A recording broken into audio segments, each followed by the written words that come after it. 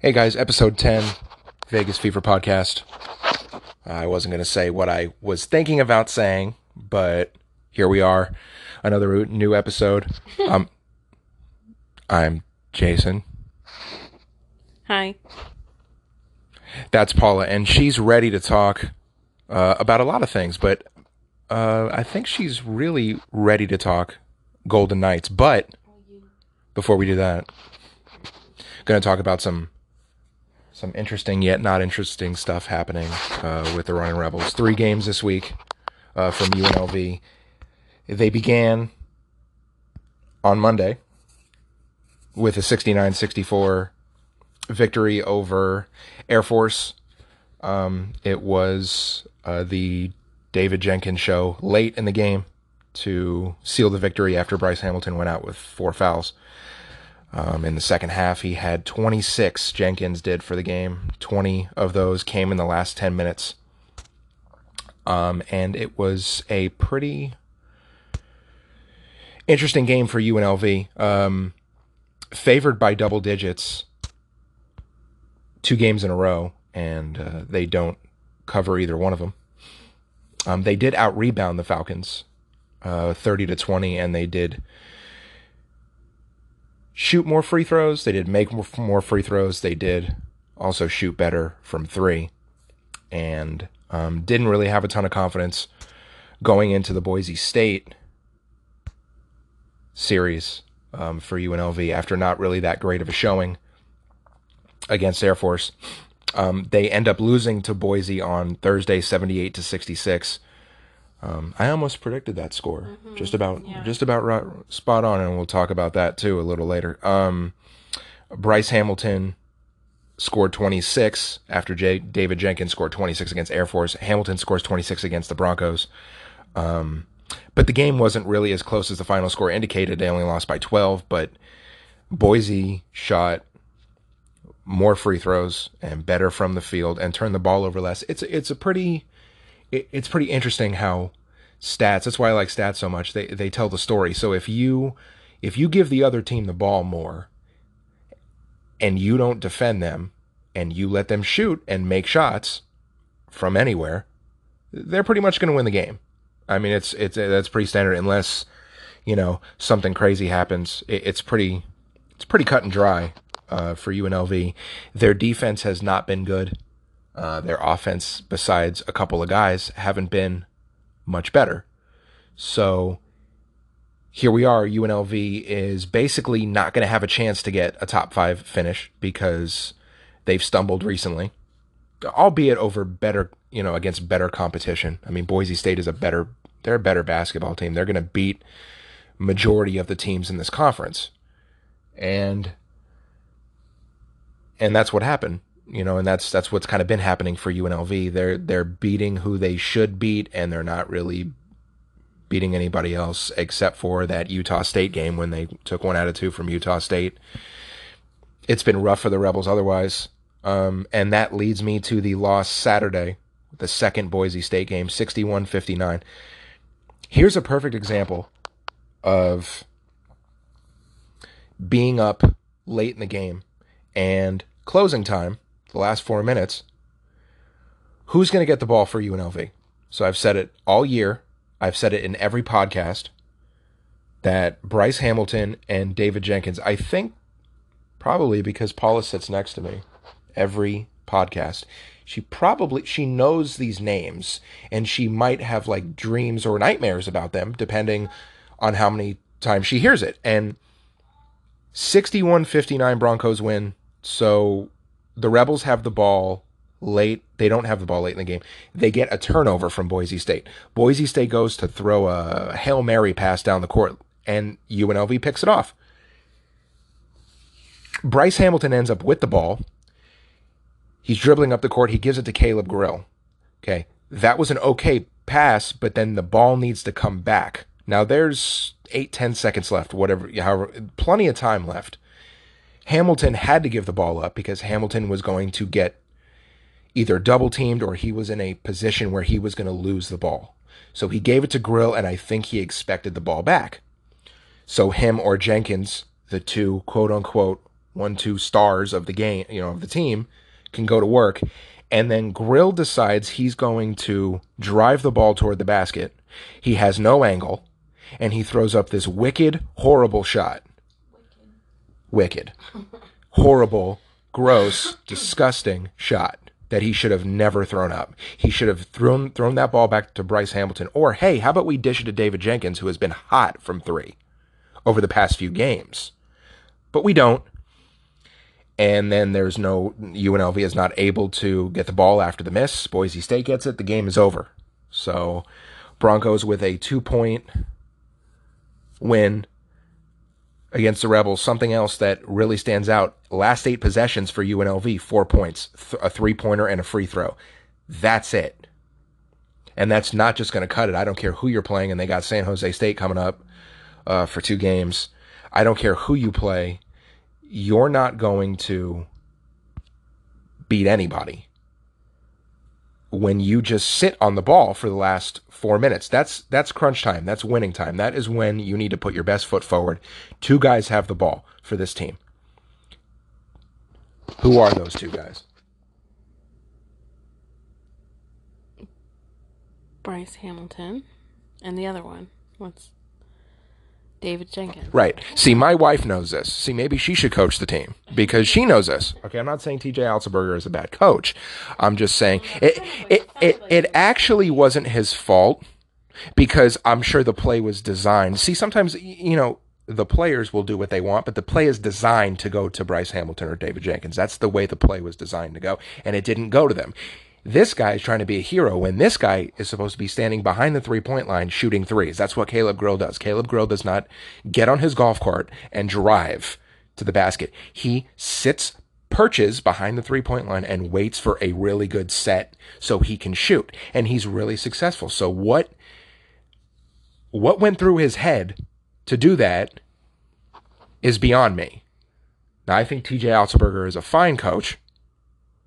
There has been rumor lately, and this is a really good segue into that. I don't know if you want to call it rumor or rumbling.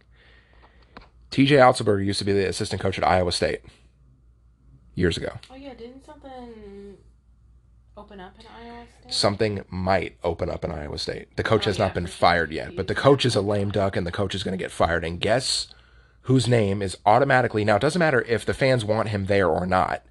It's not up to the fans, but it is up to the people who spend money, the boosters, which they are fans, basically. Boosters are fans because they spend money. I'm talking about the average fan. No, the average fan does not care. They care, but that doesn't mean they're going to get what they want. Right. I mean, look at the average fan here. Look what the average fan here gets. But anyway, the job could open up, and his name is going to be linked because he's coached in the area. He's from the area. His wife likes the area. We know how wives are influential. That's TJ Altenberger's dream job. He's been quoted as saying Iowa State is his dream job. I don't know why. But all these things are playing a factor, are factors playing in. And UNLV fan base, from what I understand, from what I can read, is split. Some of them want now, and some of them want soon. But some of them want Otzelberger, and some of them don't. So I think what's going to happen here is this was Desiree Reed-Francois' guy. She hired him.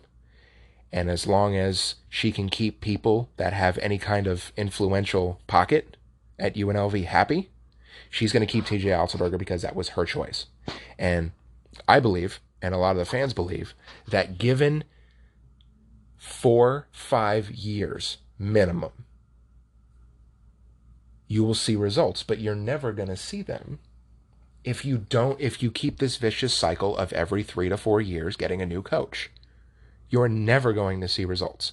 And this is something that just happened within the last couple days, but I've heard it more and more each of the last 2 days. Do you think he's even qualified to coach a team like that? That is a fantastic question because that's what a lot of the fans on Twitter are saying from UNLV. Would he even make the cut if they were looking for a coach? That could be your dream job, but my dream job is being a doctor. That's not going to happen. Right, and I want a Mercedes, But I think that what makes him attractive as a coaching candidate is he can get players to come and play for him. He's done that at multiple places. You And say he, that about every coach. You said that about yeah, I mean, Dave Rice. Rice can get people, but Dave Rice couldn't Right. coach them. TJ Outsberger can coach them. He can. Results are different, and I know it's a results business. He can coach better than Dave Rice, and he can recruit at Dave Rice's level. That's what makes him attractive as a coaching candidate. And Iowa State is not a top tier Big 12 job. It's not like Texas or Oklahoma or Texas Tech, for that matter. It's a lower Big 12 job. So would they hire him? Probably. And they can get him for cheaper. Not after this year, because I believe he has, if he leaves after this season, I think the school that hires him owes him $3 million, or TJ Otzelberger owes the school $3 million. There's a $3 million figure. It's a buyout of some kind. And I don't know if whoever is responsible of paying it is going to pay it. That's a ton of money. That's more than his salary. So, but it is, Big 12 money. It's not a top tier job, but it is a job that if he was offered it, he'd take it.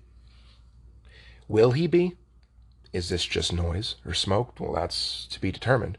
But right now, things are extremely difficult in Rebel Land right now, and it's got a lot of people wondering.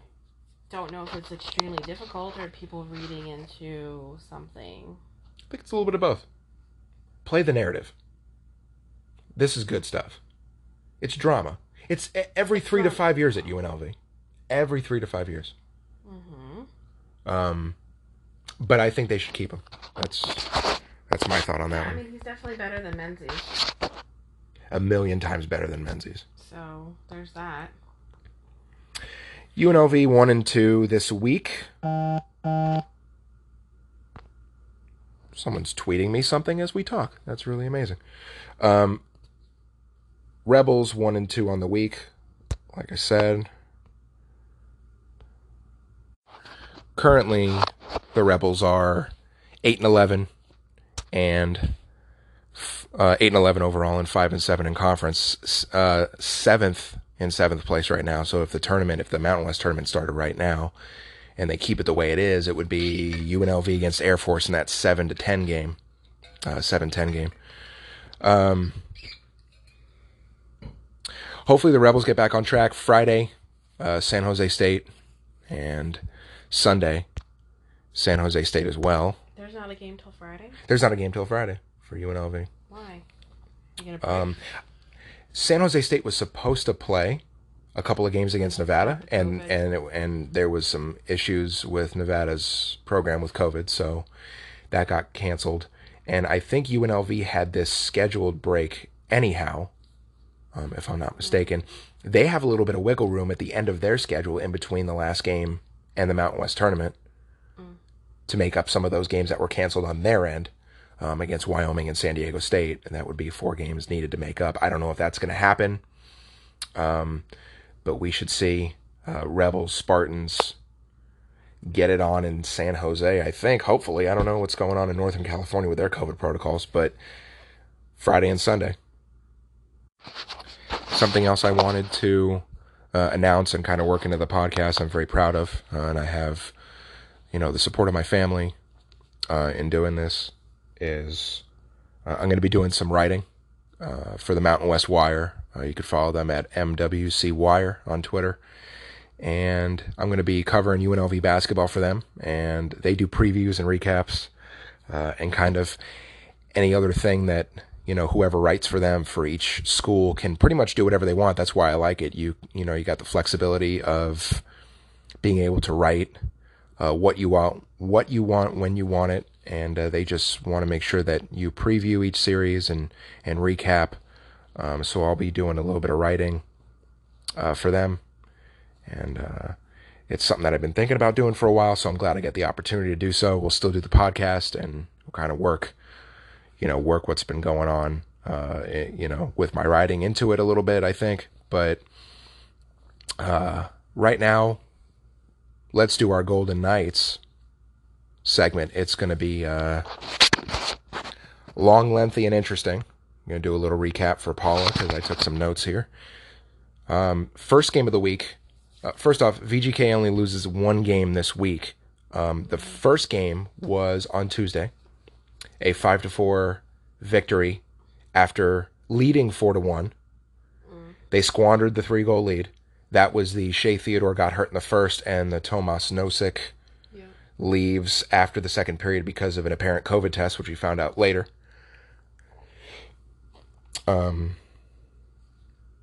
They end up being able to win the game 5-4. I was critical of Fleury in that game because he did give up some goals I felt he shouldn't have. It was a rough game. It was. It was really smooth, and then all of a sudden it took a turn that I didn't think they were going to be able to come back from. It was really interesting. I didn't see that coming. It felt like they had game in hand, and this just goes to show you. That was the problem that they had, is that they thought they had game. Yeah, and that's been a repetitive issue since the beginning. Since day one, absolutely. Golden Knights come back on Thursday, and Robin Leonard gets to the arena, and Robin Leonard is saying he can't go. He cannot play. It was his turn in the rotation, and he was not able to go. Insert Marc-Andre Fleury. And Fleury was fantastic. A game where they had plenty of goal support in the game before on Tuesday, but in this game that we're talking about right now on Thursday, no support. One goal, and Fleury was fantastic. And if he wasn't fantastic, they would have lost. So a little bit of redemption on short notice for Fleury, which was good for him. Saturday, 3-1. They defeat San Jose. 3 power play goals for the Knights, which is really, really good to see because their power play majority of the time seems to struggle. So that's good that we get them going with 3 power play goals. Again, Fleury redeems himself. Second game in a row. He was amazing. First game of a back-to-back, that was. So we go into Sunday. Another 1-0 victory, just like on Thursday, for the Golden Knights against Colorado. I mean, Pacioretty with the only goal. Fleury was fantastic. I think Fleury and fantastic just go together, I think, majority of the time. Team is 10-2-1. I mean, and points-wise, leading the West. It's good after 13 games to be in this position. There's definitely some things that I think that they need to tighten up. It looks like they're going to get Shea Theodore back. They're probably going to get Robin Leonard back. And McNabb should be coming back probably, next couple of weeks or so. But concerning on Tuesday after the COVID issues with Nosek, we didn't think there would be a game. I thought it was completely ridiculous that they knew there was a positive test and they continued the game. I mean, if you have to stop the game, then you have to stop the game. And I don't like it, but I'm okay with it because you've exposed everybody else. They exposed each other. They were exposed the other team, but they feel very strongly if they can isolate the player all of a sudden, then it's not going to spread. I mean, the truth of the matter is, I don't know what their testing protocol is. If they test only when they have symptoms, if they test before the game, is it a rapid test? Is it the one that takes a little longer? We don't know what the testing procedures are. So, it's really hard to tell at this point. When Leonard left, I for sure thought it was COVID. Me too. 100%. Yeah. But apparently it was his shoulder from that injury that he said was fine, but then it turned out right before the game wasn't fine. I don't know. Something's weird about that, no matter whether it's his shoulder, COVID, whatever it is. It was interesting timing because the optional skate that they had that morning, he was there for, and he was fine. Sometimes he wasn't fine. I don't know, but why would you even go to the arena? Right. I mean, isn't that a phone call? Maybe somebody doesn't answer the phone. I don't know. I think maybe it was he felt sick, and he wasn't sure. They had to test him for COVID. I don't know. I don't know. The testing protocol was that these players, now they've changed this a little bit, they would get tested before each game. And here's the thing, you don't get the results right away. The NHL has changed that to where the NHL is going to do rapid testing. Bad part about that is it's not accurate 100% as much as the other testing is, but you have to wait for that testing. So they're trying to do a balance. They're going to rapid test and standard test. They're trying But to get rapid as much testing isn't information. accurate, so It's not. But if a guy comes up positive, guess what? He's not playing. right. So, I mean, that's good and bad. It's bad if it's a good player and they don't have COVID, and now we're just sitting people for no reason. I don't know. The whole thing is very strange. He was at practice. He had it looked at. I mean, maybe all of a sudden he had pain. I thought maybe he had a family. I even think I told you maybe he had a family emergency. I don't know. It was just a strange situation. For whatever reason, he wasn't ready to go. Yep. And Are they thinking he's going to play tomorrow? they sent. Yeah, those two guys down. They moved people from the taxi squad. That were on the. They're moving people around. The anticipation is that Robin Lehner is going to be back, and you keep 3 goaltenders, so Oscar Dansk will always be there. So the understanding is that we're going to get Shea Theodore back, which I can't stress can't happen soon enough, because the Knights don't look. They got Pietrangelo, so you get Pietrangelo, you lose Theodore, so at least you weren't like running 2 rookies. 3, because you would have, you'd have Nick Hague and you'd have Dylan Coghlan and another one, because you're down McNabb, Theodore, and Pietrangelo. So now you get Pietrangelo back, but they didn't look. Something was off defensively, and Pietrangelo needs to get back into the swing of things after being off for a couple weeks. And I think now, if you can get Theodore and Pietrangelo back together, you'll be okay until you get McNabb back, because Nick Hague is an NHL defenseman. And also, Dylan Coghlan was very good for the Knights. Mm-hmm. He provided them with something they needed just temporarily.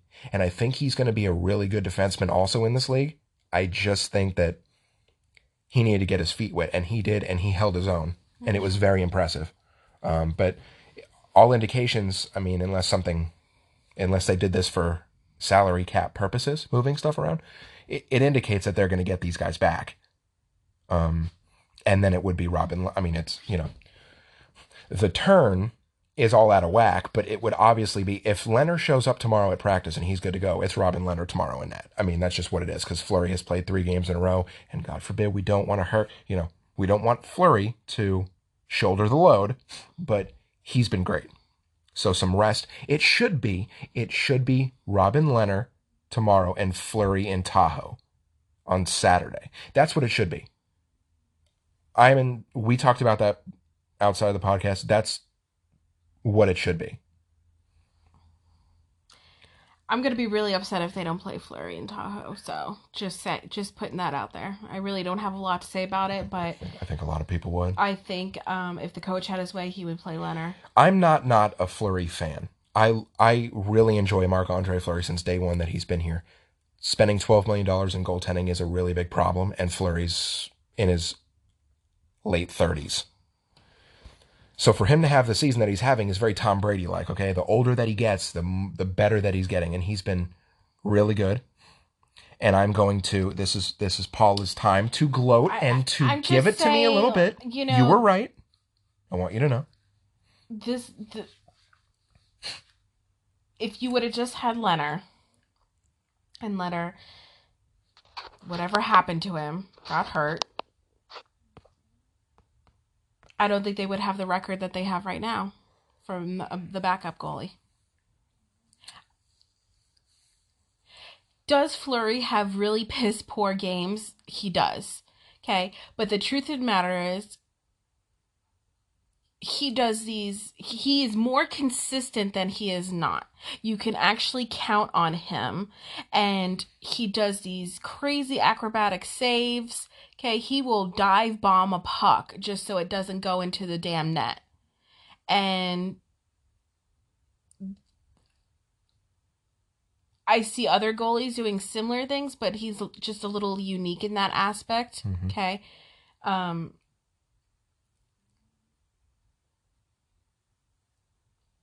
I don't know if the coach. Again, this goes back to. I don't think Pete DeBoer likes him. Exactly. I don't think that's becoming more and more apparent. Because if you even watched when he was coach of the Sharks, okay, you could still see Fleury. And Fleury's been in the league for a very long time. You know how he is. So you would have to, as a coworker or co-person in the same field, whatever, you admire it. So why wouldn't you want to work with him? And it just seemed like he came over and he was like, he's not our guy. Get me somebody else besides Malcolm Subban, because Subban was only there with DeBoer for a little over a month. Right. And DeBoer could see that this guy sucks. Right, and I get that. And I get me somebody agree else. that they needed a backup for Fleury.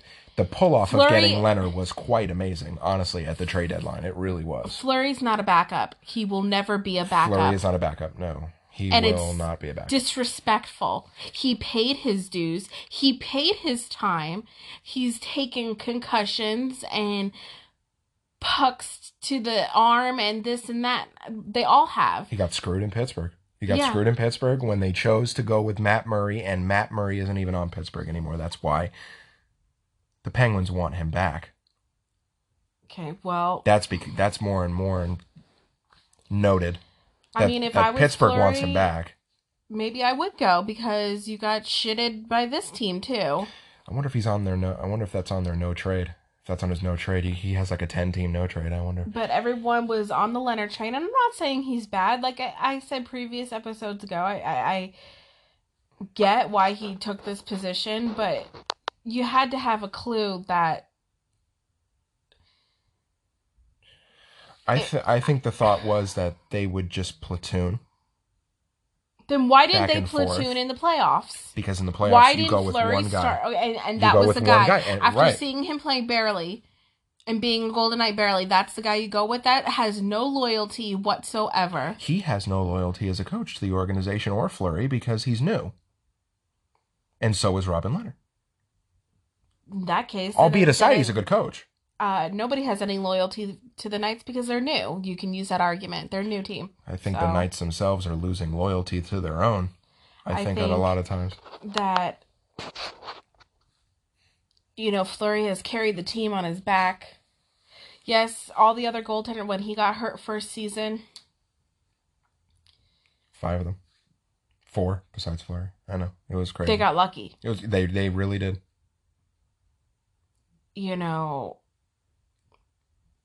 But then he carried the team. Yep, when he came back, he was amazing. So, I don't understand why that was all overlooked during this process. Now they're stuck. They're totally stuck because they can't trade Fleury and they can't trade Leonard. Right. So they're stuck. You have supposedly 2 starting goalies. They're stuck. It's a slap in the face. Here's what they need to do this year. Win the Stanley Cup. And the reason why I say that is because this is their best opportunity. Better situation because he can't get out of Fleury's shadow. He can't accommodate anybody. He can't. Except Pete DeBoer. So.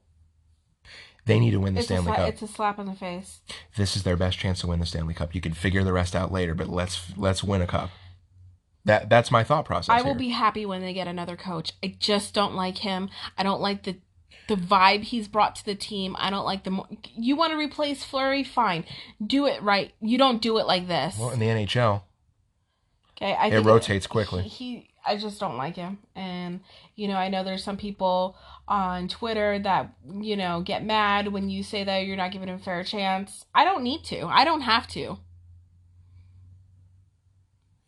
No, you don't. He's very shisty, and he comes across that way, and he's very arrogant, and he's quiet during the game too. Like he's not like Gallant. Like Gallant would. Well, I don't need him to be like Gallant. No, but I like the fieriness though of Gallant. Pete DeBoer used to be fiery in his younger days as coach, but he's calmed down. But he's like a mime almost. He doesn't really say much or do much. He just kind of stands there. But he has rubbed some of the fan base the wrong way. including you. You know, if Fleury was declining rapidly and not doing well, okay, you want to bring in someone else? I think everybody would understand. That wasn't the case.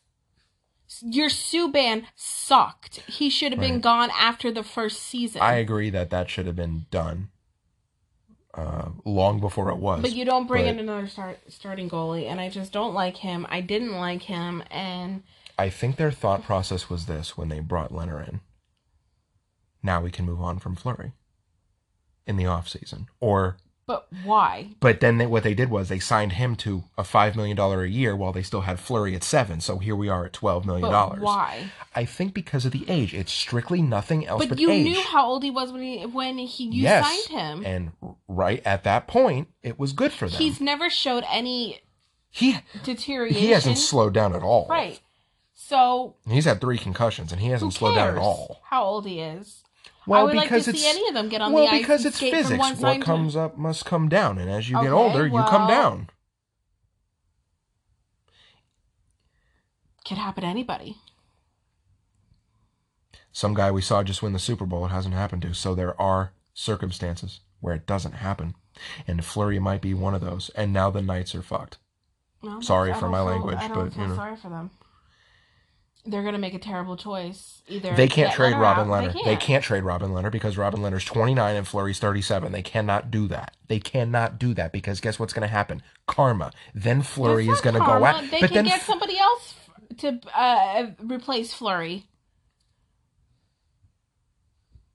You act like Leonard's not when you already have the guy right there. That's the guy? Yes. Really? They're going to, the Knights are going to, they have made their bed. They're going to have to sleep through 2 years of $12 million goaltending until Fleury is done. Yes, they are. Because they can't, if Fleury doesn't decline, and what do I mean by decline? 1 bad game? 10 bad games? What's decline? See, and that's another thing.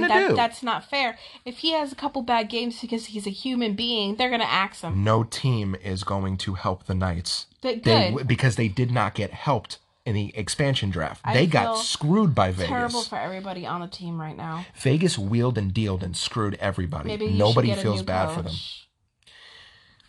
In the NHL, that happens.